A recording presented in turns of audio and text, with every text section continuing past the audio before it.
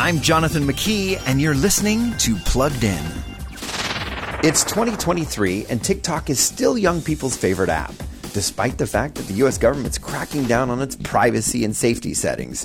And school districts across the country are taking action as well against TikTok with their own restrictions. Congress is getting involved, and almost half the states in the U.S. now restrict access to TikTok on government computers. In fact, the one group who isn't doing much about the app is American parents. So let me ask you, have you ever spent just 5 minutes scrolling through the app? Do you have any helpful boundaries about how much time your kids can spend on an app like TikTok? Have you taken experts' recommendations and at least kept it out of the bedroom at night? Food for thought. For more about those screens in your kids' pockets, visit us at pluggedin.com/radio.